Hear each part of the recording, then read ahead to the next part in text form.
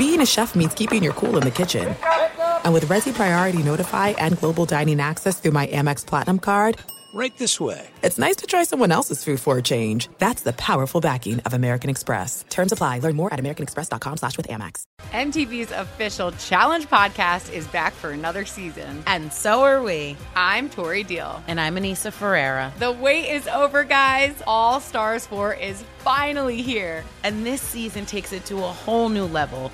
Old school legends, modern power players, and ex-lovers are all competing in Cape Town, South Africa for the prize of $300,000. And we're going to be right here along with you fans, covering every episode on the podcast. Listen to MTV's official Challenge podcast on the iHeartRadio app, Apple Podcasts, or wherever you get your podcasts. What's up, everybody? This is Stephen A. Smith, host of the Stephen A. Smith Show podcast. Tune in every Monday, Wednesday, and Friday at the very least as I bring you all new episodes that feature the biggest headlines in the world of sports, pop culture, business, and I answer your phone calls and respond to your tweets. You'll hear my unfiltered opinions and straight-shooter interviews with top celebrities and game changers. All of that and more. So listen to the Stephen A. Smith Show podcast on the iHeartRadio app, Apple Podcasts, or wherever you get your podcast. I'm Hannah Storm, and my new podcast, NBA DNA with Hannah Storm, chronicles my 6 decades in professional basketball. From growing up in the sport to becoming one of sports TV's first female broadcasters. Join me as I dig deep into the game's history, unearth some wild stories, and talk to my friends from the world of basketball, from Dr. J to Charles Barkley. It's been a wild ride, and now I get to take you with me. Listen to NBA DNA with Hannah Storm on the iHeartRadio app, Apple Podcasts, or wherever you get your podcasts. The 2021 MLB season is here, and although the seats may not be full, your bankroll has the chance to be. Greg Hoops Peterson has you covered for every game, every day this season, along with comprehensive analysis and angles for getting to the window while celebrating the walk-off winners and blown saves of what will be a wild season. Now it is time for the Baseball Betting Podcast with Greg Peterson.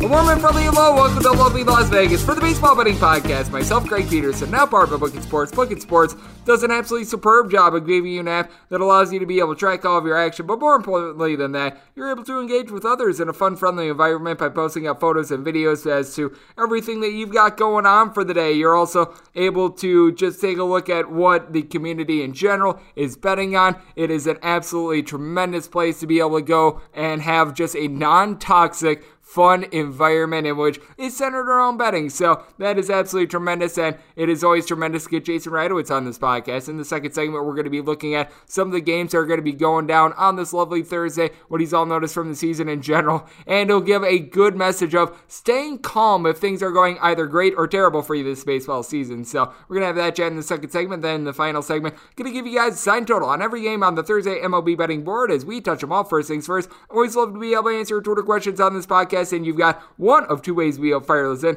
My Twitter timeline at JRSquarty1 is 1. Keep in mind those letters DM, they mean does not matter. The other way is find an Apple Podcast review. If you rate this podcast 5 stars, it very much is appreciated. And then from there, you're able to send in your questions, comments, segment ideas, what have you. And we did wind up getting in one question today, so let's dive in. So you have questions, and Greg may or may not have any insight into them, but let's dive into the Twitter mailbag. I know that many of you guys were asking how I wind up taking a look at how many runs a pitcher gives up and things of this nature, and it just flat out is runs given up per 9 innings and ERA, which is how you wind up gauging how many runs a pitcher has given up so far this year. Now, there is fielding independent, there is Sierra, but that's an indicator of how many runs a guy probably should have given up, not how many runs he actually did give up and how many of those were earned. Now, that does factor into my handicapping, though, because you'll notice every time we have a Dylan Cease start on this podcast, I talk about, he's got a 4 ERA for his career, but his fielding independent is like 6. So I do talk about regression coming in,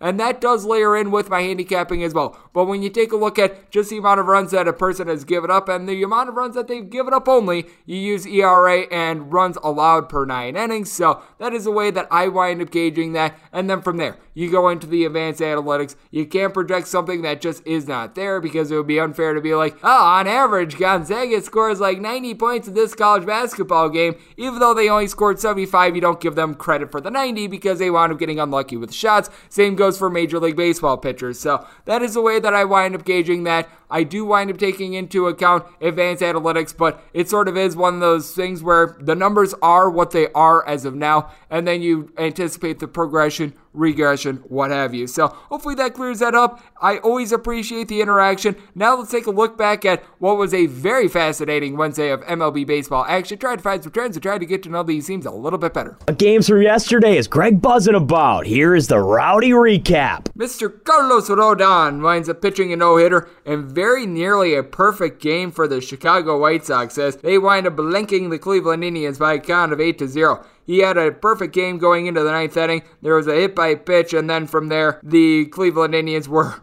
unable to do anything with it. Absolutely tremendous performance by Mr. Rodon. 9 innings pitched, 7 punch-outs. The lone real mishap that he wound up having was that hit by pitch. And for the Chicago White Sox, they did all their damage early. You had Yermin Mercedes wind up getting his third home run of the campaign. He was tremendous as the White Sox get 6 runs in the first, 2 runs in the third, and then from there, you wound up having nothing else. If you had this total of 8 over, that's a little bit of a tough beat for you as you take a look at the Cleveland Indians and what they got out of their pitching staff. Zach Plesac was not long for this game. He gave up that Mercedes home run, recorded 2 outs, gave up 6 runs, all of which were earned. Then from there, you wind up getting 2 innings with 2 runs given up by Trevor Stephen. I will say, everyone else from there was pretty solid. Cal Quantrill, 2 scoreless innings. Phil Maton was able to get 4 outs. Oliver Perez, a scoreless inning. Brian Shaw, a scoreless inning. So, some encouraging signs there, but certainly Mr. Rodon was on his game in this one. The underdogs were barking and barking loudly on Wednesday as well. The Miami Marlins were able to take down the Bravos of Atlanta by a count of 6-5. How about for Miami? Being able to get a whole lot out of the back end of the bullpen. Dylan Floro, John Curtis with 2 S's at the end of it, along with Yimi Garcia, were able to come in. They were able to hold it down in the 8th, 9th, and 10th inning as this one went to extras. Nick Neidert winds up going 4 2/3 innings, gives up 3 runs in the process. And for the Miami Marlins, give them credit for being able to hold on. They got up by a count of 5-0. They wind up blowing the lead, but they wind up being able to bounce back and get the win. Jace Chisholm able to get his second home run in the campaign for the Miami Marlins. And for the Atlanta Braves, this is a bunch that they haven't necessarily been able to get a lot of their players firing all cylinders. Freddie Freeman, Marcel Ozuna, Ozzie Albies, Dansby Swanson, Austin Riley, Ender Enciarte. What do these guys all have in common? All hitting at 215 or lower. Ronald Acuna Jr., he's been tremendous. 5th and 6th home runs of the campaign. He's hitting a 447. He needs a little bit of help from his friends. And Charlie Morton, not necessarily looking too comfortable in Atlanta right now. 5 runs given up over the course of 6 innings. I will say from there, bullpen was terrific. Sean Newcomb, Luke Jackson, Will Smith, all go scoreless. And then Tyler Madzek, he gives up a run, but that was the gentleman that winds up starting on second base in extra innings. So there was that aspect of it. Had a pair of 5-1s out there as well. The Mets wind up taking down the Phillies by a count of 5-1, and the Rangers take down the Tampa Bay Rays by a count of 5-1. For the Rays, they just weren't able to be able to hit Koi Iwahara. How about him? 5 2/3 innings. He winds up giving up 3 hits, no runs. He was terrific. Lone run that was given up was by Kyle Cody out of the bullpen as he went 2 1/3 innings. And for the Texas Rangers, Nate Lowe was able to get low with his 4th home run in the campaign. He started off the year with like 14 RBI in the team's first 6 games, cooled off from there, but that was a good sign as in this one, it was Josh Fleming who took the loss for the Tampa Bay Rays. Gives up 1 run over the course of 5 innings. He was fine. Chris Mazza, he was not good with the Red Sox. He's not good with the Rays. Now he's an 11.74 ERA. He gives up 4 runs over the course of 3 innings. That was not necessarily too stellar. And for the Rays, they just weren't able to get a whole lot of offense generated. And then you take a look at what you were able to get out of the New York Metropolitans. They were able to get a 5-1 win over the Philadelphia Phillies. For the Phillies, they wind up just not being able to generate a lot of offense outside of a Gene Segura home run. That came off of David Peterson, no relation, as he wound up having a terrific start. Gives up that solo home run and nothing else. 10 punch-outs over the course of 6 innings. Then from there, Jurcic Familia, typically Spanish for blown safe. Well, he only recorded 1 out, so he wasn't in there long enough to be able to blow a safe. Aaron Loop, 1 2/3 innings of scoreless baseball, and then Edwin Diaz is able to close the door, and James McCann was able to get his first home run as a New York Met, his first of the campaign. And then for the Mets, they actually wound up leaving 10 men on base. So if you wound up having that total over, a little bit unlucky there, but if you had the over in Tigers versus Astros, that got there. And for the Astros, they wind up just getting shellacked in this one by a count of 6-4. For the Astros, they wound up having quite a few guys go on the injured list prior to this game. Jose Altuve is someone that is on the injured injured list. I believe that this is all due to COVID-related stuff. You've got Jordan Alvarez, Alex Bregman, Martin Maldonado on that list as well. But for the Astros, they were still able to generate a little bit of offense as you were able to get Jason Castro going for his second home run on the campaign. He looked very solid in this one. And for the Astros, they had their opportunities, but they wound up leaving 10 men on base. And for the Detroit Tigers, how about Michael Fulmer giving a good start? He winds up giving up 2 runs over the course of 5 innings, looked very good out of the bullpen. And then from there, Daniel Norris gives up a run. He's out rocking at 11.57 ERA. And then you had Jose Cicerno give up a run out of the bullpen as well. But for the Tigres, they wind up going just 4 of 16 with men in scoring position, but they were able to play a little bit of small ball as Lance McCullers Jr. winds up giving up all 6 runs over the course of 3 2/3 innings. From there, Brandon Bielak, 2 1/3 innings out of the bullpen. He looked solid. Ryan Stanek, Brooks Raley, Ryan Presley, they were able to do their part, but damage already been done. And the Tigers wind up sweeping the Houston Astros in Houston, and right now, and this was posted up by my buddy David Saul, aka David Demand 2, right now, the most wins by a manager at Minute Maid Park this year, AJ Hinch. Familiar name, not necessarily the team that you'd typically associate him with. You typically don't associate the San Diego Padres with losing as a big favorite, but that's what happened. 5-1 the final in this one. Gregory Polanco is off to a little bit of a rough start to this year once again, but he winds up going up against his former teammate Joe Musgrove, and he's able to get his first home run on the campaign for Musgrove, following up his no-hitter and his first return back to Pittsburgh since he wound up being dealt in the offseason. He gives up just that 1 solo home run and he takes a loss, so a little bit of a tough go of it there as he now has a .47 ERA. From there, Peter Johnson winds up giving up a run out of the bullpen. It was really Austin Adams that wound up lighting fire to this game, give up 3 runs in 2/3 of an inning, and then for the Pittsburgh Pirates, they actually squandered a lot of opportunities. 3 of 15 with men in scoring position, leaving 10 on base, but Tyler Anderson, very solid in this one. 5 1/3 innings, gives up 1 run. From there, Dwayne Underwood Jr., Sam Howard, and Chris Stratton is able to hold it down, and for the Padres, this is an offense that they have not necessarily been able to generate a lot. They've actually got a solid team batting average going into yesterday, 254 batting average, 354 on base. They're just not generating a lot of runs in general. I think that it's very intriguing that this is a bunch that they're giving you right around 3.9-ish runs per game, so that has been a little bit befuddling. It's a little bit befuddling that the Boston Red Sox, after such a bad start to the year, have been able to pick it up. They are now on a 9-game win streak. 7-1, they wind up taking game 2 of the doubleheader. We'll get to game 1 in a second, but Eduardo Rodriguez winds up giving up 1 run over the course of 5 innings, and then from there, Garrett Whitlock and Eduardo Bazardo were able to give you a scoreless inning, and for the Boston Red Sox,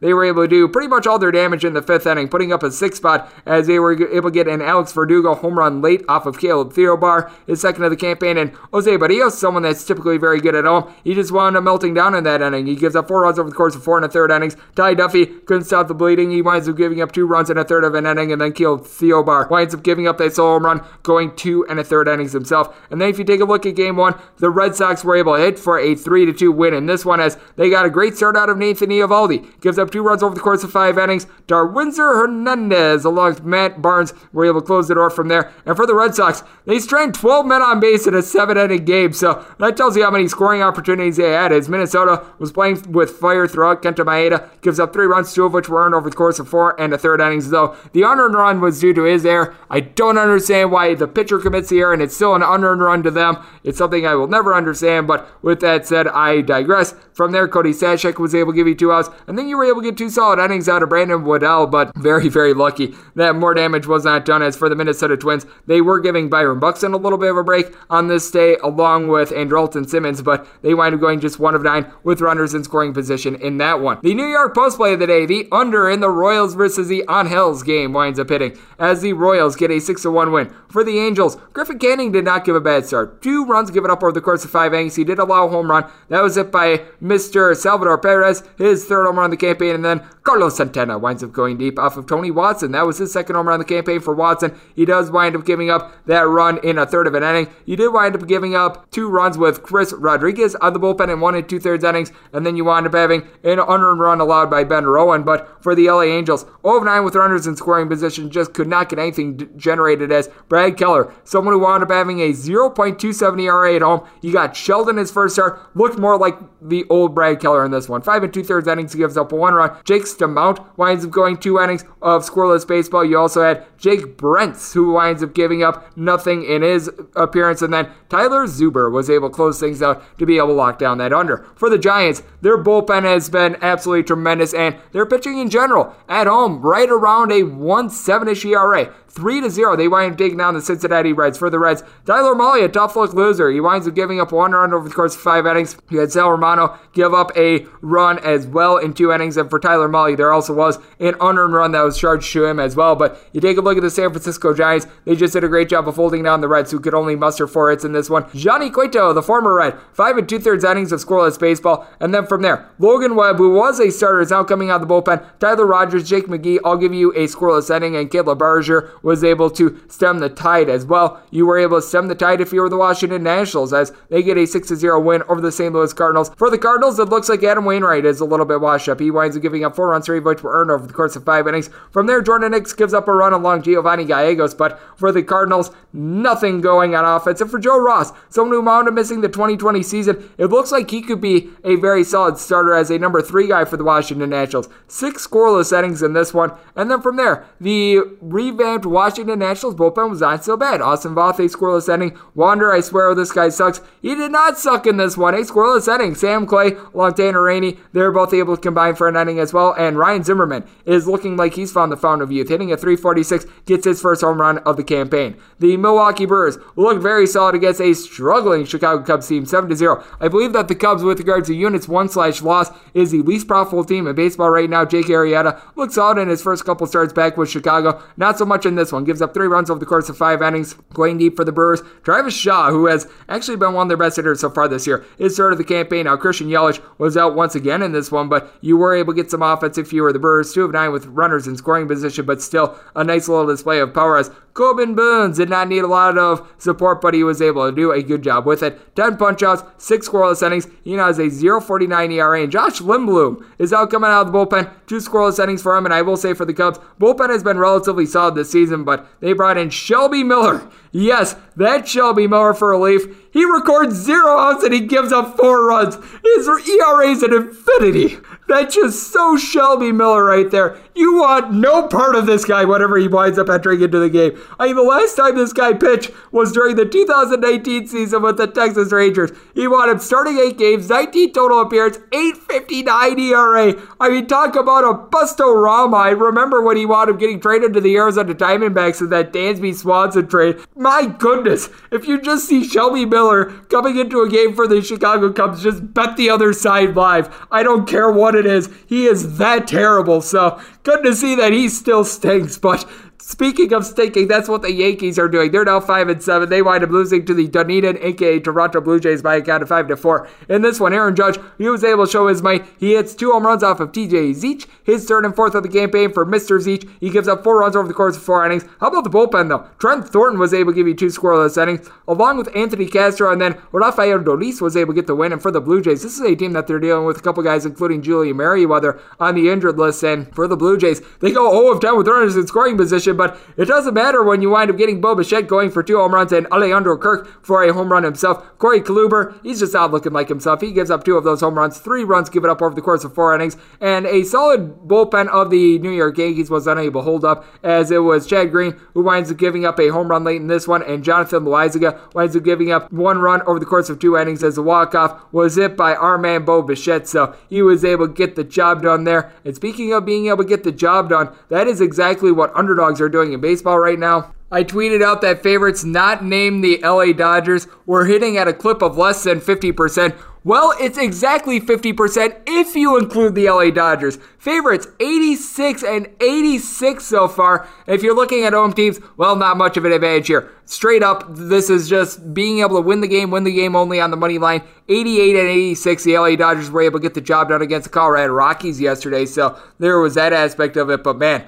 if you're really taking a look at the run line, home favorites right now 38-66. And if you're taking a look at away favorites on the run line as well, they're not doing a whole heck of a lot better. They are 29-41. So taking the run and a half right now has been your friend. Underdogs overall on the run line 106. 107-67. So the underdogs are certainly barking in Major League Baseball. I mean, it is one of the best underdog sports out there in baseball. I certainly think that we're going to see a little bit of regression from this as well. But with that said, there's never any regression with our good buddy Jason Radowitz. He is always firing on all cylinders. Coming up next, we're going to be chatting with him about all the games that we are going to be seeing on this Thursday. We're going to be chatting with him about if your season is going great or terrible in Major League Baseball, to stay calm as well. That is on the other side right here on the Baseball Betting Podcast. Myself, Greg Peterson, now part of Bucket Sports.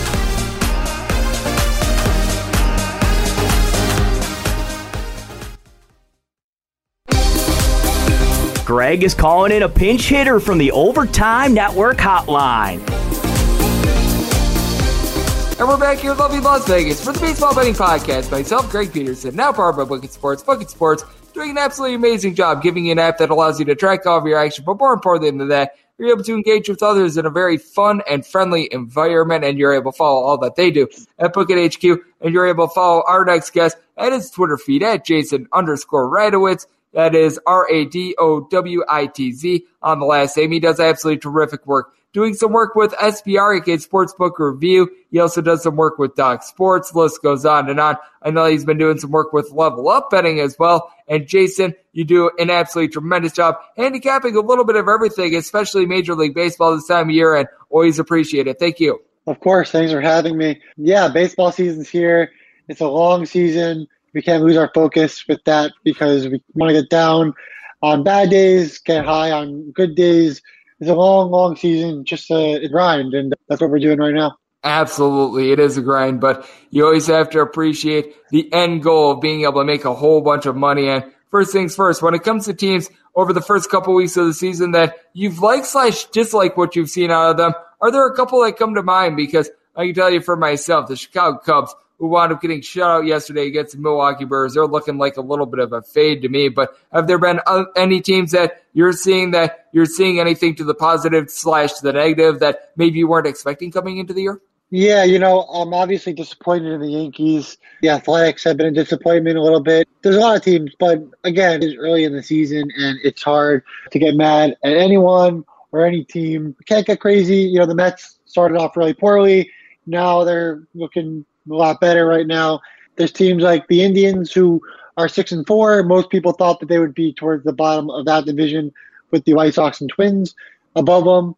That's an interesting one. The Rays are not doing too well either. They're below 500. That's pretty interesting. So yeah, there's a lot going on, but of course, a long, long season ahead. So we'll see what happens.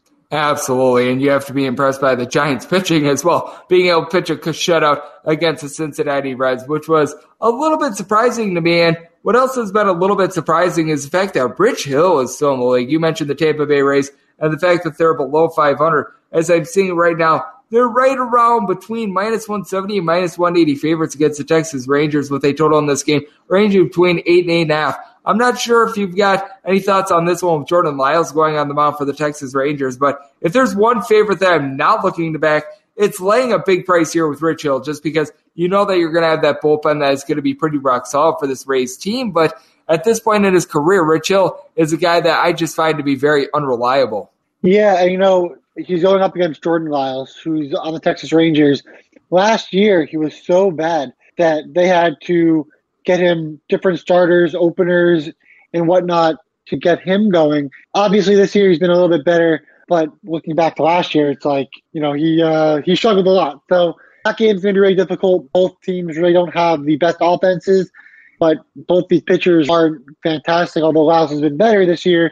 I'm not ready to say, yeah, he's good. They're both really, really bad offenses. I already hit the under 4.5 on the first 5 in the first game of that series with Glasnow on the mound against Dunning, and it was 0-0 going into the 7th inning. No sweat cash. Yeah, you can never complain about having an under and having no run score because, well, you can't lose your bet that way, as we do have Jason Radowitz joining me on the podcast. And Jason, it always is intriguing whenever you get these 7-inning doubleheaders because I do think that it is risky business taking an under in a lot of these. And we're going to have another one between the Seattle Mariners and the Baltimore Orioles as their game wound up getting rained out yesterday. So you've got a little bit of that going on. It looks like you're going to have the traditional starters that we were expecting from game number 1. And then in game number 2, you probably are going to be having Marco Gonzalez along with Bruce Zimmerman. Now, this is a lot of subject to change, so I'm going to be taking a look at that and just gauging what we're all going to be getting with that in general. But how do you approach 7-inning doubleheaders in general, as we've seen one pretty much every day this weekend? It does seem like these are just their own breed to handicap, because I know that many people try to compare them to a first five, but in your first five bet, you don't have the potential of having a man starting on second base if it winds up being tied after that allotted amount of time. Yeah, look, I had that Orioles-Mariners game over 9 yesterday, and it obviously got rained out, so kind of bummed on that. I had that as one of my official plays. Right now I'm looking, it looks like Marco Gonzalez will face Harvey, and then Dunn faces Zimmerman. I was hoping Dunn would face Harvey because, of course, I had the over on that game, and I probably would have hit it again, although I really don't like betting doubleheaders at all because you just don't know who will be in the lineup in these games and when the offenses will surge and when they'll fall apart, because it always happens in doubleheaders with one game or the other. So it would have been a great game to bet on, the Dunn versus Harvey. Looks like we might not get that, or we might. Depends on, what we're seeing, if it's going to be changed or whatnot. But I was looking forward to that game.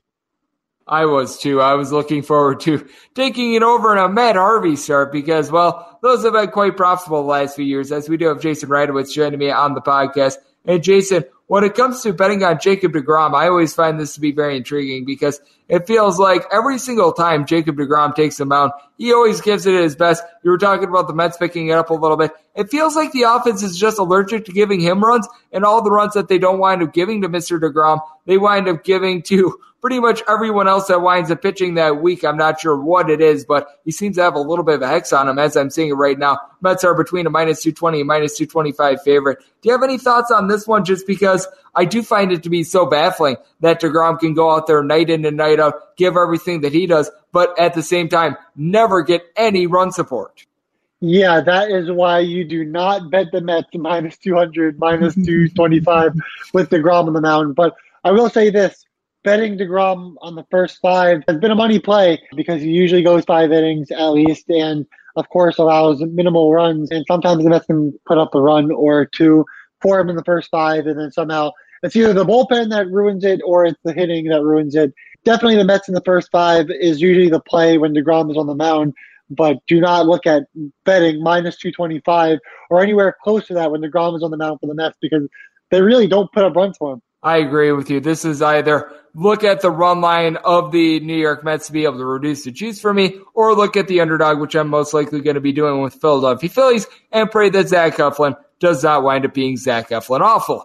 As we do have our good buddy Jason Radowitz joining me on the podcast. And Jason, something else that I find to be very intriguing is some of these guys that wound up being banged up last season and have come back. We've noticed with Merrill Kelly, he was actually very solid in the limited amount of starts that he had last season. So far this year, he's come back and he's not been the same guy. Over the course of 10 innings, has right around an 8.10 ERA, just does not look like himself, does not hurt, does not help that you've got Ketel Marte currently on the injured list, so he's not getting a lot of run support either. And then you take a look at a guy in Patrick Corbin. Why is he coming off the injured list? First start of the year, you get the LA Dodgers, and that's always a fun task. He winds up getting shelled, and now these two are doing battle with a total right in the neighborhood of 8.5 to 9 out there in Washington. And I think that this is so intriguing because with Washington, we know that they wind up coming off of their COVID pause. They wind up getting all of their bats, all of their bullpen pieces back in the fold. And I do feel like there might still be some value here with the Washington Nationals because with the way that they wound up starting out the year, I feel like a lot of people viewed them as a fade,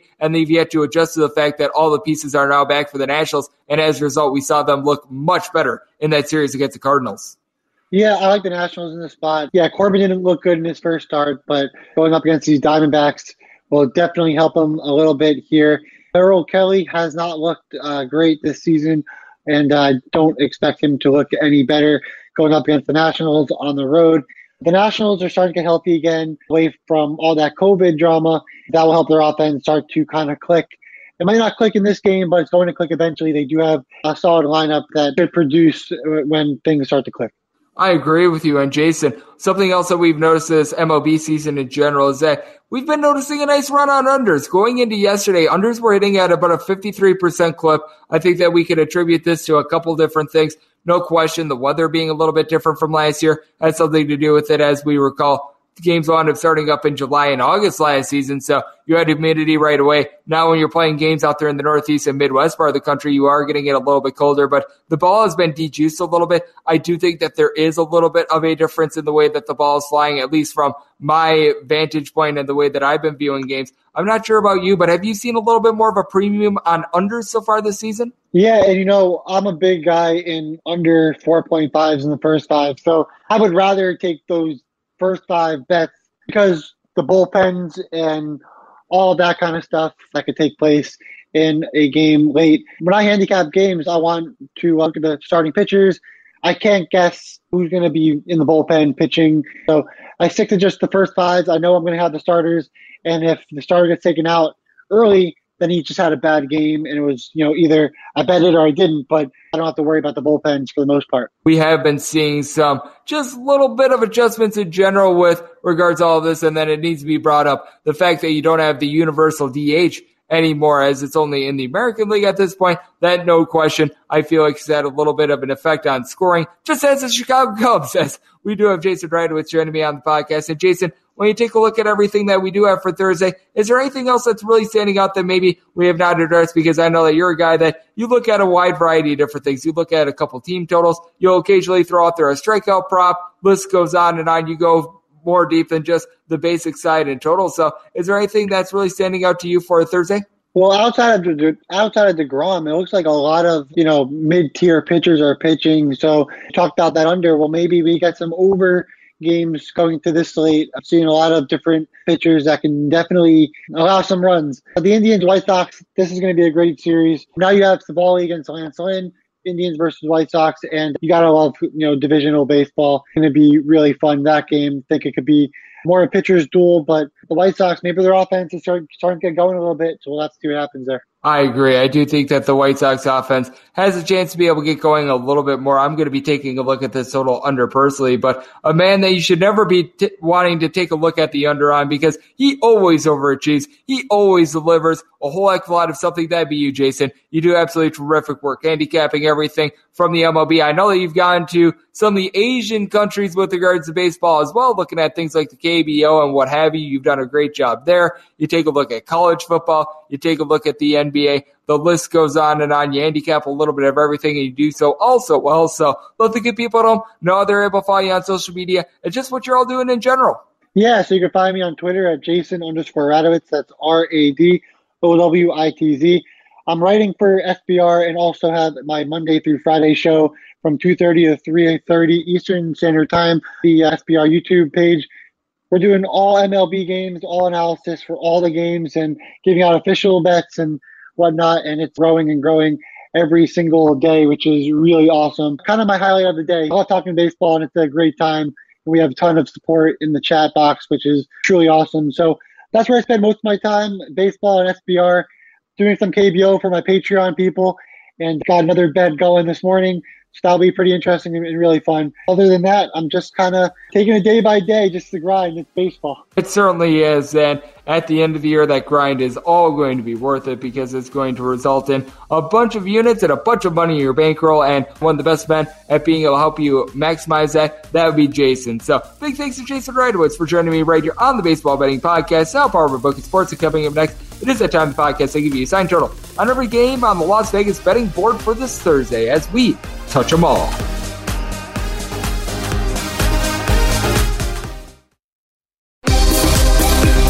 Welcome back to the Baseball Betting Podcast with Greg Peterson as we're off to a quality start, and now it's time to walk it off in a grand fashion. And we're back here in lovely Las Vegas for the Baseball Betting Podcast. Myself, Greg Peterson, now powered by Booking Sports. Booking Sports doing a tremendous job offering you an app that allows you to track all of your action, but more importantly than that, engage with other bettors in a fun, friendly environment. And they've teamed up with so many great podcasts to be able to give you exactly what you're looking for to be able to gain sports knowledge. You've got this podcast, obviously the Baseball Betting Podcast, and then you've got quite a few other specialty podcasts. Betting the Highline with Tom Viola is one that looks at soccer betting. You've got my college basketball podcast, Hooper with Hoops, which continues on this offseason. I always say that bets that are won during the regular season are actually won during the offseason. You've got Prop Doc with Olivia Moody. That's where you take a look at player props for the day, and she gives some plays there. Then you've got a couple more catch-all podcasts. The Parlay Cast with Jeff Parleson passing the spread but covers a little bit of everything, and they all do so also well, just like the man that wound up joining me in the last segment, Jason Radowitz. So big thanks to him. And now it is that time of the podcast. I give you a sign total on every game on the Las Vegas betting board for this Thursday as we touch them all. If a game is listed on the betting board, Greg has a side and a total on it, so it is time to touch them all. Do note that any changes are made to these plays will be listed up on my Twitter feed at JarenScorty1 as per usual. We are going to be going in Las Vegas station order. That is going to start with the National League games, then we go to the American League games, and then any interleague games, which we don't have any of those, but we are going to be having a double dip, it appears, between the Seattle Mariners and the Baltimore Orioles. So buckle up for safety there. And we do begin with 9:51, 9:52 on the betting board. The Philadelphia Phillies are in the road to face off against the New York Mets. Jacob deGrom is going to be going for the Metropolitans. Meanwhile, Zach hopes to not be Eflin awful. Goes for the Philadelphia Phillies, and the Phillies sizable underdogs here, anywhere between plus 188 and plus $2. Meanwhile, if you're taking a look at the Mets, anywhere between minus 220 and minus 225 with your total at 7, with the 7 overs anywhere between minus 115 and minus 120, unders anywhere between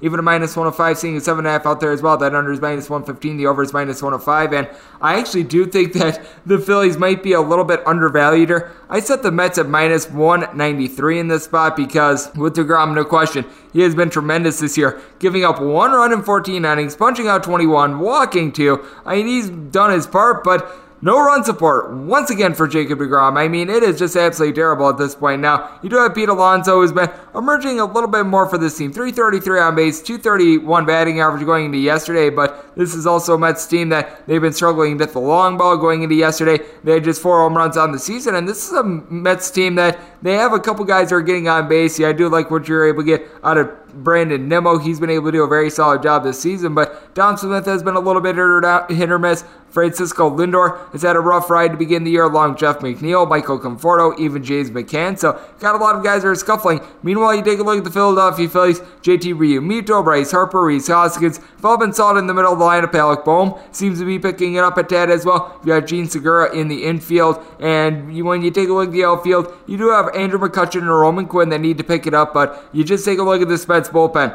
Jurcic Familia is Spanish for blown save. He has been absolutely terrible. Miguel Castro along with Edwin Diaz. These guys are a little bit hit or miss. You wind up using up Trevor May a couple days ago. He has not necessarily been too terrific. And then for the Philadelphia Phillies, while the bullpen is still not amazing, Hector Neris has been able to do his job for the most part this season, along with guys like Sam Coonrod, Connor Brogdon, even a guy like Jojo Romero has come in and he's been able to give this team some solid innings. So I actually do like the way that this sets up for the Philadelphia Phillies. I set the total at 6.6, so I certainly do see a little bit of a lower scoring game in this spot, so I'm going to be taking it under, especially with having no juice on that 7, but I do think that there's a little bit of value with the Phillies. I needed at least plus 195 to take this one, seeing some plus $2 that appeals to me. So we're going to be taking the plus price here with the Phils, and we're going to be taking this total under as well. 953, 954 on the betting board. The Atlanta Braves are going to be playing us the Miami Marlins. Trevor Rogers goes for the Marlins. Meanwhile, Ian Anderson is on the bump for the Atlanta Braves. Braves anywhere between minus 172 and minus 180 favorites. Meanwhile, if you're taking a look at the Marlins, you're going to be finding them anywhere between plus 151 and plus 166. Your total on this game is ranging anywhere between 8 and 8.5, with the 8.5, the unders anywhere between minus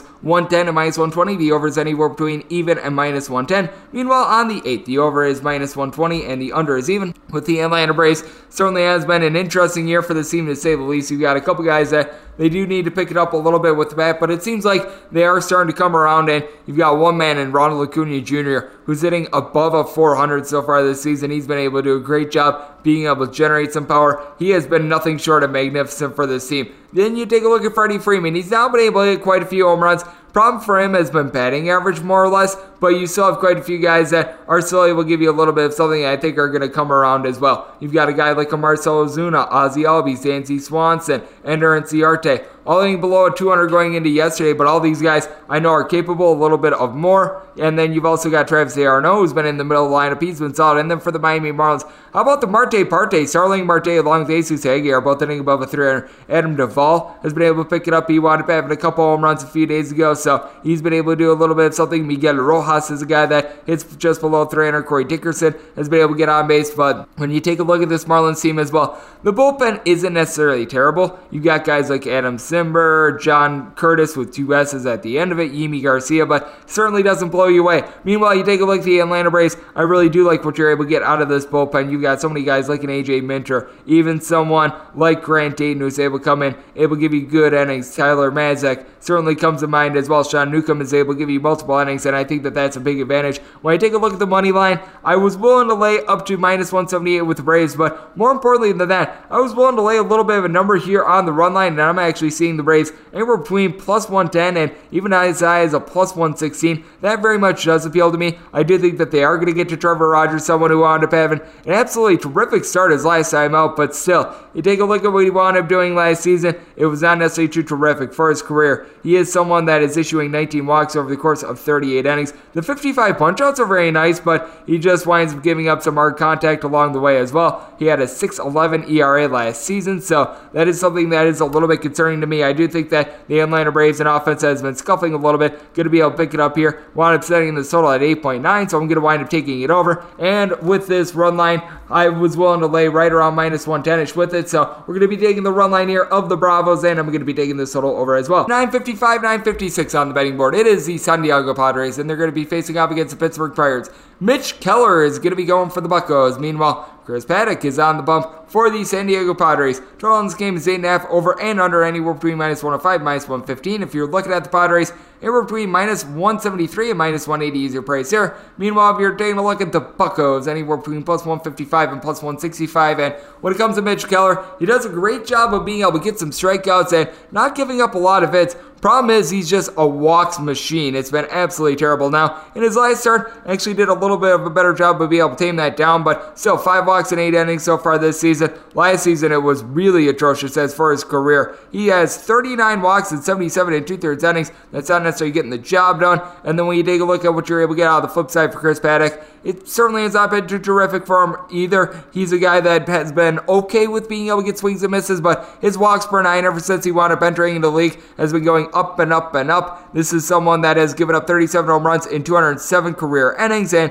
you take a look at it so far this year, has yet to complete 5 innings, so that's a little bit of an issue with the Padres. This is a lineup that has been scuffling a little bit. Without Fernando Tatis Jr. out there, they have not been able to get the big hits, and you do have a couple guys that do a great job of getting on base. Cronenworth, Eric Hosmer, Trent Grisham, all guys hitting above a 300. Tommy Pham has been absolutely terrible, but you've got Jurickson Profar who's done a solid job. Ha-Sung Kim, you got to feel like he's going to be able to pick it up along with guys like Victor Garantini and company. And for the Padres, one of the best bullpen ERAs that you're going to find out there in the big leagues. Mark Melancon has been lights out for this team. They've now got Pierce Johnson back. You've got even a guy like an Emilio Pagan and Drew Pomeranz that you're able to rely upon. But for the Pirates, I will say, bullpen has not necessarily been overly bad for this team. You've got someone in Sam Howard that I do like for this team. They've been able to get Dwayne Underwood Jr. some solid innings. He's been able to come in. He's been able to hold down the fort for this team. Heck, you even take a look at some of these other guys like Kyle Crick and Richard Rodriguez. They've been able to come in. They've yet to give up any earned runs, so that has been pretty rock solid. And then when it comes to the lineup of the Pirates, certainly has not been great, especially with Cabrian Hayes currently out of the fold. You've got Mr. Dustin Fowler along with Gregory Polanco hitting below the Mendoza line, but Adam Frazier, Phillip Evans, Brian Reynolds at the top lineup. These guys all have an on-base percentage of a 375 or higher along with Colin Moran, so they've been able to do their part. And when you take a look at the Pittsburgh Pirates in general, I do think that you're going to be able to get a little bit of something out of this lineup. Now, I do think that the Pirates are going to be able to get online as well, so this is a total that I wound up setting at 9.5, so I am all aboard the over in this spot. And with the Pittsburgh Pirates, I need probably more like a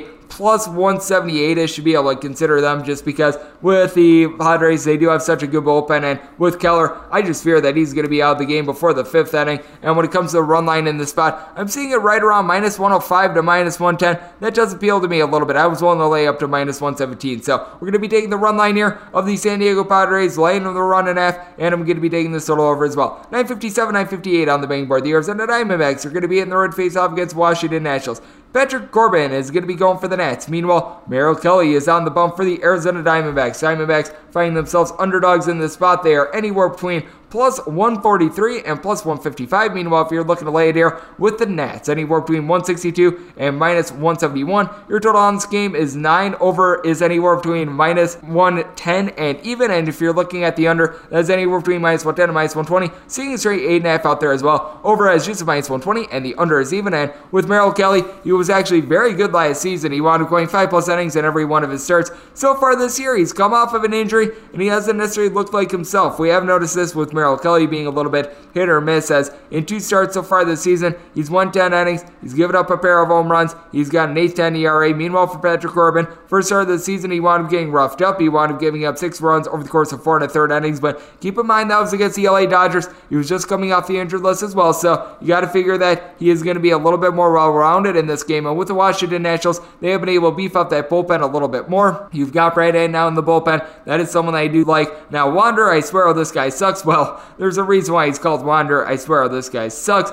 But you have been able to get a couple other guys that have been able to get going, like a Kyle Finnegan is someone that's solid, along with Danny Hudson. And then you've been able to get back some of your other pieces as well. Josh Bell, along with Josh Harrison, are back from COVID-19 protocol. Trey Turnout for what is someone that has been able to do a good job year in and year out of being able to get stolen bases, wound up leading the league in that category a few years ago. Now Kyle Schwarber, Juan Soto, Victor Robles out there in the outfield, very solid, especially Soto. And then when you take a look at the Arizona Diamondbacks, this is a team that they are going to be without the Marte Parte of Quintero Marte, but Eduardo Escobar has been able to pick it up recently, only getting a 222 for the year, but now has 4 home runs. David Peralta, Tim LaCastro out there in the outfield. They've been a little bit shaky. LaCastro hitting now 270. He's been able to pick it up, but Peralta has been on tough times along with Christian Walker, but Asdrubal Cabrera has been a nice stabilizing force for this team along with Carson Kelly. And then when you take a look at the Diamondbacks bullpen, it's not necessarily terrible, it's not necessarily great. Yohan Lopez, along with someone like an Alex Young, Kevin Ginkel, these guys are able to give you a little bit of something with Ginkel, multiple innings, but I do think that this is going to be a little bit of a tough spot here for the Arizona Diamondbacks to be able to win the game outright. I need to get at least plus 155 on them.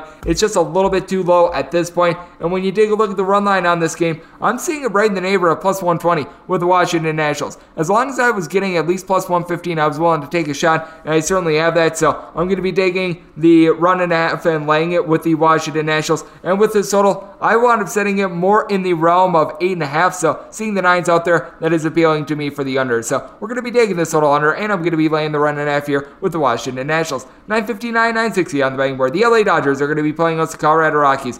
Austin Gomber is going to be going for the Rockies. Meanwhile, Julio Arias is going to be going for the Dodgers. Dodgers are finding themselves as significant favorites in this spot. Anywhere between minus 285 and minus 305. Meanwhile, your plus price here with the Colorado Rockies is anywhere between plus 245, sitting size is plus 265 in your total, ranging between 7.5 and 8. On the 7.5, over is anywhere between minus 115 and minus 120. Under is anywhere between even a minus 105 on the 8. Under is anywhere between minus 105 and minus 115, and the same goes for the over. With Gomber, he wound up walking a bunch of guys in his first start of the season, and that's why he's been a little bit of an issue with him, but he does a good job of being able to keep the ball in the yard. Lifetime ERA that hovers right around 3, so he's actually been able to do a good job whenever he's been given opportunities. Meanwhile, you take a look at Mr. Urias, despite the fact that one of his starts came in Coors so far this season, 12 1/3 innings, has only given up 1 walk and 1 home run. Command has been impeccable with them. Now, the Dodgers are dealing with a couple of injuries, but despite the fact that you don't have Cody Bellinger out there, you still have Corey Seager, Justin Turner, Max Muncy, along with Zach McKinstry. All guys hitting a 300 or higher for this team, along with Mookie Betts, Gavin Lux. You got to feel like he's going to be able to pick it up. You've got Austin Barnes and Will Smith at the catcher spot. Both of these guys have been tremendous. And then you take a look at the Colorado Rockies. Not a lot of power with this team. Ryan McMahon has 5 home runs, and then past that, you've got Sam Hilliard and Dom Nunez with 5 home runs, and really nobody else has been able to give you anything. Trevor Story, as many home runs as myself. Remy Altapi has a home run. Both of these guys hitting right around a 260 to a 270, but you haven't been able to get CJ Cron going. He's hitting a $138. Sam Hilliard, his batting average has been lacking as well. Garrett Hampson has been hit or miss. With the Colorado Rockies, I actually do like this bullpen. You have been able to get something out of a guy like a Tyler Kinley. Michael Givens is someone that has been giving this team a couple solid innings, and then Carlos Estevez is someone that I feel like is a little bit trustworthy in there for the Dodgers. You've got a bunch of guys that used to be starters that have been converted into relievers, and they have been absolutely tremendous. You've got someone like David Price who's able to give you solid innings. Jimmy Nelson has been able to come in, and he's been able to do solid work. Heck, when you take a look at guys like Victor Gonzalez being able to give you solid innings, it really speaks to the depth of the LA Dodgers. Now, in this spot, I do feel like we maybe went a little bit too far. I was willing to take the Colorado Rockies as long as you were getting right around plus 235. seeing this as a plus 265 in some spots, that does appeal to me. And with the total, I set it at 8.2. I do think that the Rockies are now going to be able to get a little bit of offense generated. They've been away from Coors Field for a few days. That's a very difficult adjustment to wind up making. So I actually do think that later on in the series is where you're able to target the Colorado Rockies a little bit more. So I'm going to be taking this total over, and I'm going to be taking the Rockies in this spot. All right, unfortunately, this is a little bit of a weird one, but we've got 961, 962, which is also going to be in conjecture with 973, 974. Seattle Mariners and Baltimore Orioles doubleheader. They're going to be playing a pair of 7-inning twin bills, and depending on where you look, this is going to be one that has a wide variety of pitching matchups. As I'm currently seeing it on ESPN, you've got Marco Gonzalez against Bruce Zimmerman in one game, and then in the other game, it is to be determined. If you take a look on MLB.com, you've got Bruce Zimmerman and Justin Dunn who are going to be going at it in one game, and then in the other game, it's Matt Harvey going up against Marco Gonzalez. So, I mean, this is going to be a really sticky situation. I can tell you right now, I'm probably going to be making the Seattle Mariners a favorite in both of these games. And in both games, regardless of the pitching matchup, I'm probably going to be making it to where 7 or less is going to be a take on the over. 7.5 or higher is going to be a take on the under, unless if we wind up getting Justin Dunn against Matt Harvey. Then I'd probably be making it to where 7.5 would be a take on the over. That's where I'm at right now. So if it sounds messy, it's because it is, but with that said, reason why I'm going to be taking a look at the Seattle Mariners in both of these games is, for one, I just think that you've got a little bit more consistency with the lineup in general. I do like the fact that you've been able to get Mitch Haniger back in the lineup. He's hitting a .311. Ty France has been hitting a .293 with an on-base above a .400. Kyle Seager has been able to get up and running recently. And with Haniger, France, and Seager, all 2 home runs so far this year, heck, you've been able to get a little bit of something out of Taylor Trammell. Not a guy that I've necessarily been high on, and he is hitting below the Mendoza line, but he has been able to give you a pair of home runs. He's looked a little bit better recently, and for the Orioles, you've right now got one guy that's hitting above a .250 for this team, Cedric Mullins, who's been terrific, .442 batting average, .510 on base. I mean, that is great. You've got Anthony Santana or Trey Boom Mancini, both guys with a pair of home runs so far this season, but outside of Cedric Mullins, right now, DJ Stewart and his 12 at-bats with a .250 batting average is your next best hitter. They're getting on base at a .295 clip, which means that you got a lot of guys that are hovering right around that like .230 range, like a Ryan Mountcastle. Pedro Severino's more around .240, but he hasn't necessarily been appearing in all these games as well, so that leaves you in a little bit of a horse apiece situation. When you take a look at both starters, they're going to be going out there for the Orioles. Bruce Zimmerman has been able to give you a little bit of something. 4.50 ERA. I've been pleasantly surprised by him. He's won 6 innings to give it up 3 runs in both of his starts so far this season. Meanwhile, you take a look at what you've been able to get out of Matt Harvey. He wound up having a north of 10 ERA last season, and this season has been a little bit better, but he still is prone to giving up the long ball. He gave one up against the Boston Red Sox. I just don't trust in him whatsoever. He's given up a combined 13 hits over the course of 9 2/3 innings. And then you take a look at Mr. Gator Dunn, Justin Dunn. He has been giving up way too many walks, but he is someone that has good swing and miss stuff. I do like his overall upside, and I do think that he's going to be able to deliver a good start. Meanwhile, Marco Gonzalez wound up walking about 1 guy per 9 innings last season. So far this year, 5 walks in 10 1/3 innings. I think that that's going to iron out. He right now has an ERA, Marco Gonzalez says, of a 10.45. I think that this is going to be a little bit of a get-right spot. Wound up giving up a combined 5 home runs, as he wound up giving up 2 of those in a little bit of a pitcher-friendly ballpark in Minnesota. So that's why I'm going to be projecting what I am right now with the Seattle Mariners. I do think that their bullpen is a little bit underrated. Keenan Middleton, along with Rafael Montero, Casey Sadler, all these guys are pretty solid. And for the Orioles, I will say Tanner Scott is able to give you a little bit of something. I like his upside. Not having Cole Sulzer has been hurting the team a little bit, but you do take a look at someone that is able to come in like a Cesar Valdez. He has been able to do a nice job so far, but you do have a couple of fades in this bullpen as well. You've been able to get absolutely nothing whatsoever out of Sean Armstrong. Every time he goes into the game, it's been a little bit of a disaster, to say the least. Max Scholar, I believe, has been released. Either that or he's on the injured list, but you're not going to have him available as well. So that's a little bit of an issue. You've been able to get a little bit of something out of Tyler Wells, but in this spot, probably going to be taking a look at the Seattle Mariners as a favorite in both of these games. And like I said, looking at a pair of 7 totals, unless if you wind up getting Harvey versus Dunn, then I'm going to be looking at it a little bit higher. But check back in the morning my Twitter feed at JR_41 cents. Lots of moving parts with this as of now. 963, 964 on the betting board. The Boston Red Sox are on the road facing off against the Minnesota Twins. Michael Pineda hopes to not be Michael Pinata for the Minnesota Twins. Meanwhile, Garrett Richards is on the bump for the Boston Red Sox. Total on this game is 8.5. Over is anywhere between -115 and -120. Under is anywhere between even and -105. If you're taking a look at the Twins, sizable favorites in this spot, anywhere between -150 and -167. Meanwhile, your plus price here with the Red Sox, anywhere between +137, seeing as high as a +146. And with Garrett Richards, he got off to a very bad start to the year, wound up giving up, I believe it was 7 runs in his first start, but I liked what I saw out of him last season while he was with the San Diego Padres, and he has been able to do a rock-solid job ever since then. He's currently got 6 strikeouts to 5 walks so far this season. Meanwhile, you take a look at Pineda, 1.64 ERA across 2 starts. He has been absolutely superb. Now, he has given up 2 home runs, but you even take a look at what he was able to do last season after he wound up coming off of a little bit of an injury, and he was very solid. 3.38 ERA across 5 starts. He has been very solid whenever he's been at home for Minnesota as well. And then with the Twins, this bullpen has been a little bit hit or miss. We saw some shakiness with it yesterday, no question. That was a little bit of an issue, as you're probably going to need to rely upon someone like Cody Sashek to be able to give you some innings. And for the Boston Red Sox, I will say, this is a team that they were able to get some very good pitching yesterday.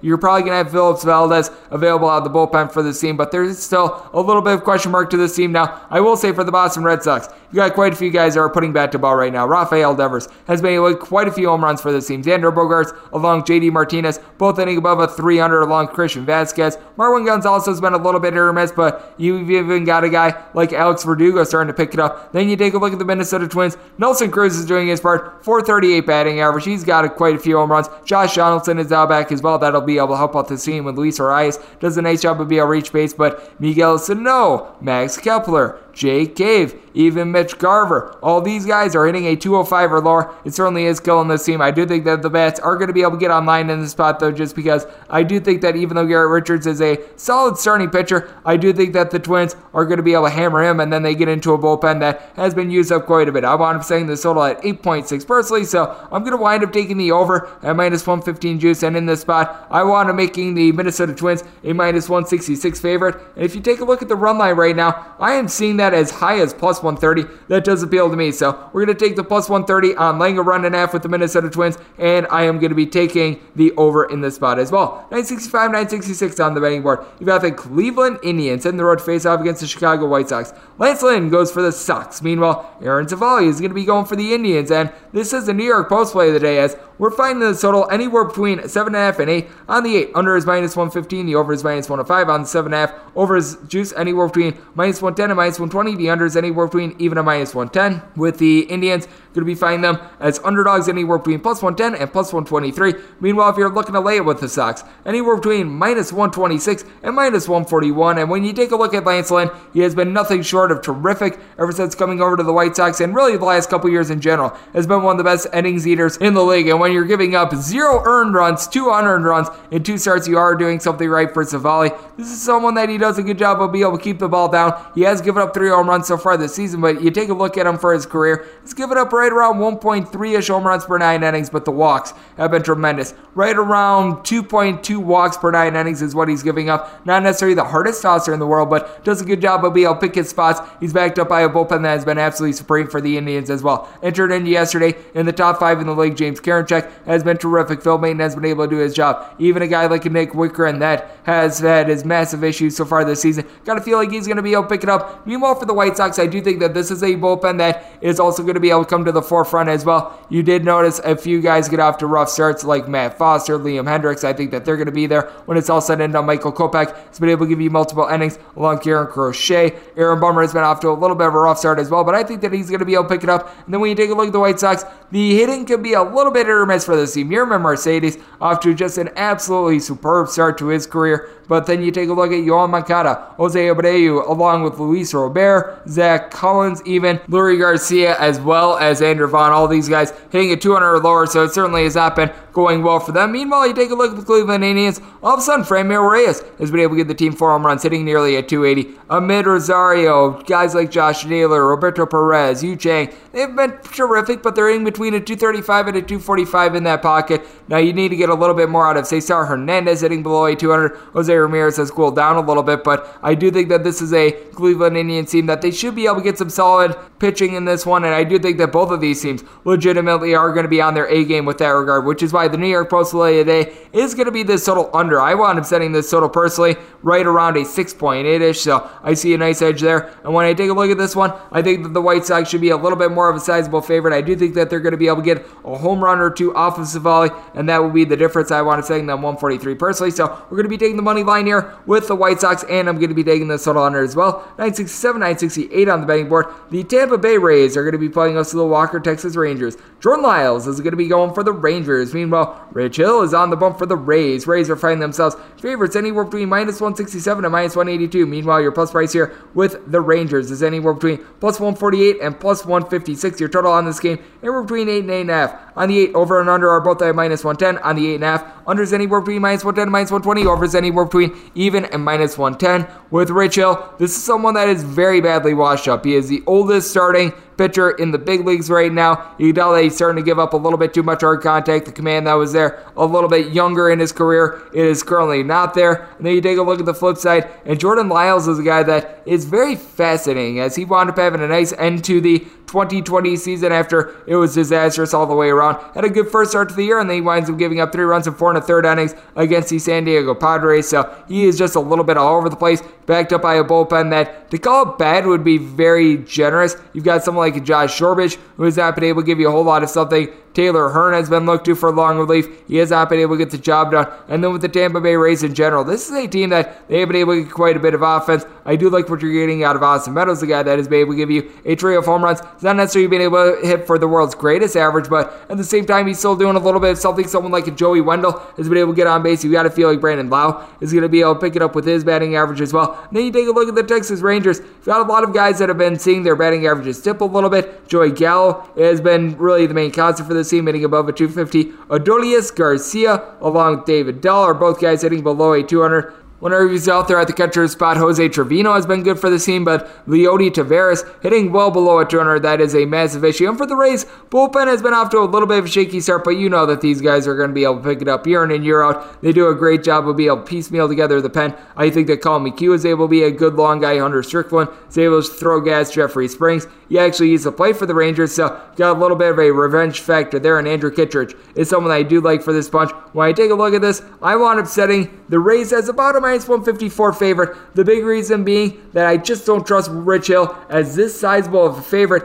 And with Jordan Lyles, he has shown a little bit of promise recently. So in this spot, I'm going to be actually taking the plus price here with the Texas Rangers. I'm seeing a couple plus 157s. We're going to go for that. With this total, I wound up setting it at 9. So seeing a 8 with minus 110 juice, that is very appealing to me, especially with Rich Hill not looking so great and an advanced age. So we're going to be taking this total over, and I'm going to be taking the Rangers with the plus price. 969, 970 on the betting board. You've got a game that is currently off the board as the Toronto, aka Dunedin Blue Jays, hit the road to face off against Kansas City Royals. Jacob with a K. Junis is going to be going for the Royals. Meanwhile, it is good old to be determined who's going to be on the bump for the Toronto Blue Jays, which is why this game is presently off the board. What we do know is that the Blue Jays are dealing with a couple injuries. Teoscar Hernandez has been a little bit banged up for the team. That has not necessarily been ideal. I know that Lourdes Gurriel has really been banged up the last year or so in general. And then you do have quite a few guys that are currently dealing with injuries when it comes to the bullpen of this Toronto Blue Jays team. Julian Merriweather, David Phelps, and Tyler Chatwood are the most notable of them. Even Thomas Hatch is as well. And then when you take a look at the Blue Jays, it looked like they were probably going to be given the start in this one to Steven Matz. And if they do wind up giving the start to Steven Matz, I'd be willing to make this team, the Blue Jays, right around a minus 125 favorite, and I was going to set the total at 9.2, so that's where I stand if it winds up being Steven Matz. But with the Blue Jays in general, lineup has been relatively solid. Marcus Semien, not necessarily hitting for average, but he has been able to give the team 4 home runs. Bo Bichette, 4 bombs, hitting above a 300. Randall Grichuk, Flagger Jr. hitting well above a 300 as well. Now, Cavan Biggio, along with Gurriel, Rowdy Tellez, and Danny Jansen are all guys that are hitting well below at 200. So you got a little bit of hit or missness with this team. And then when you take a look at the Kansas City Royals, Whit Merrifield, one of the most all-around best players in the league. He's a guy that's able to hit for 300. He's able to hit for 30-plus home runs if you really needed him to. He is that sort of special. Andrew Benintendi has been a little bit hit or miss so far this season, hitting at 225, but you got Salvador Perez, who's been able to hit above a 300. You got Orde Soler, who needs to pick it up along with Carlos Santana and Gerard Dyson.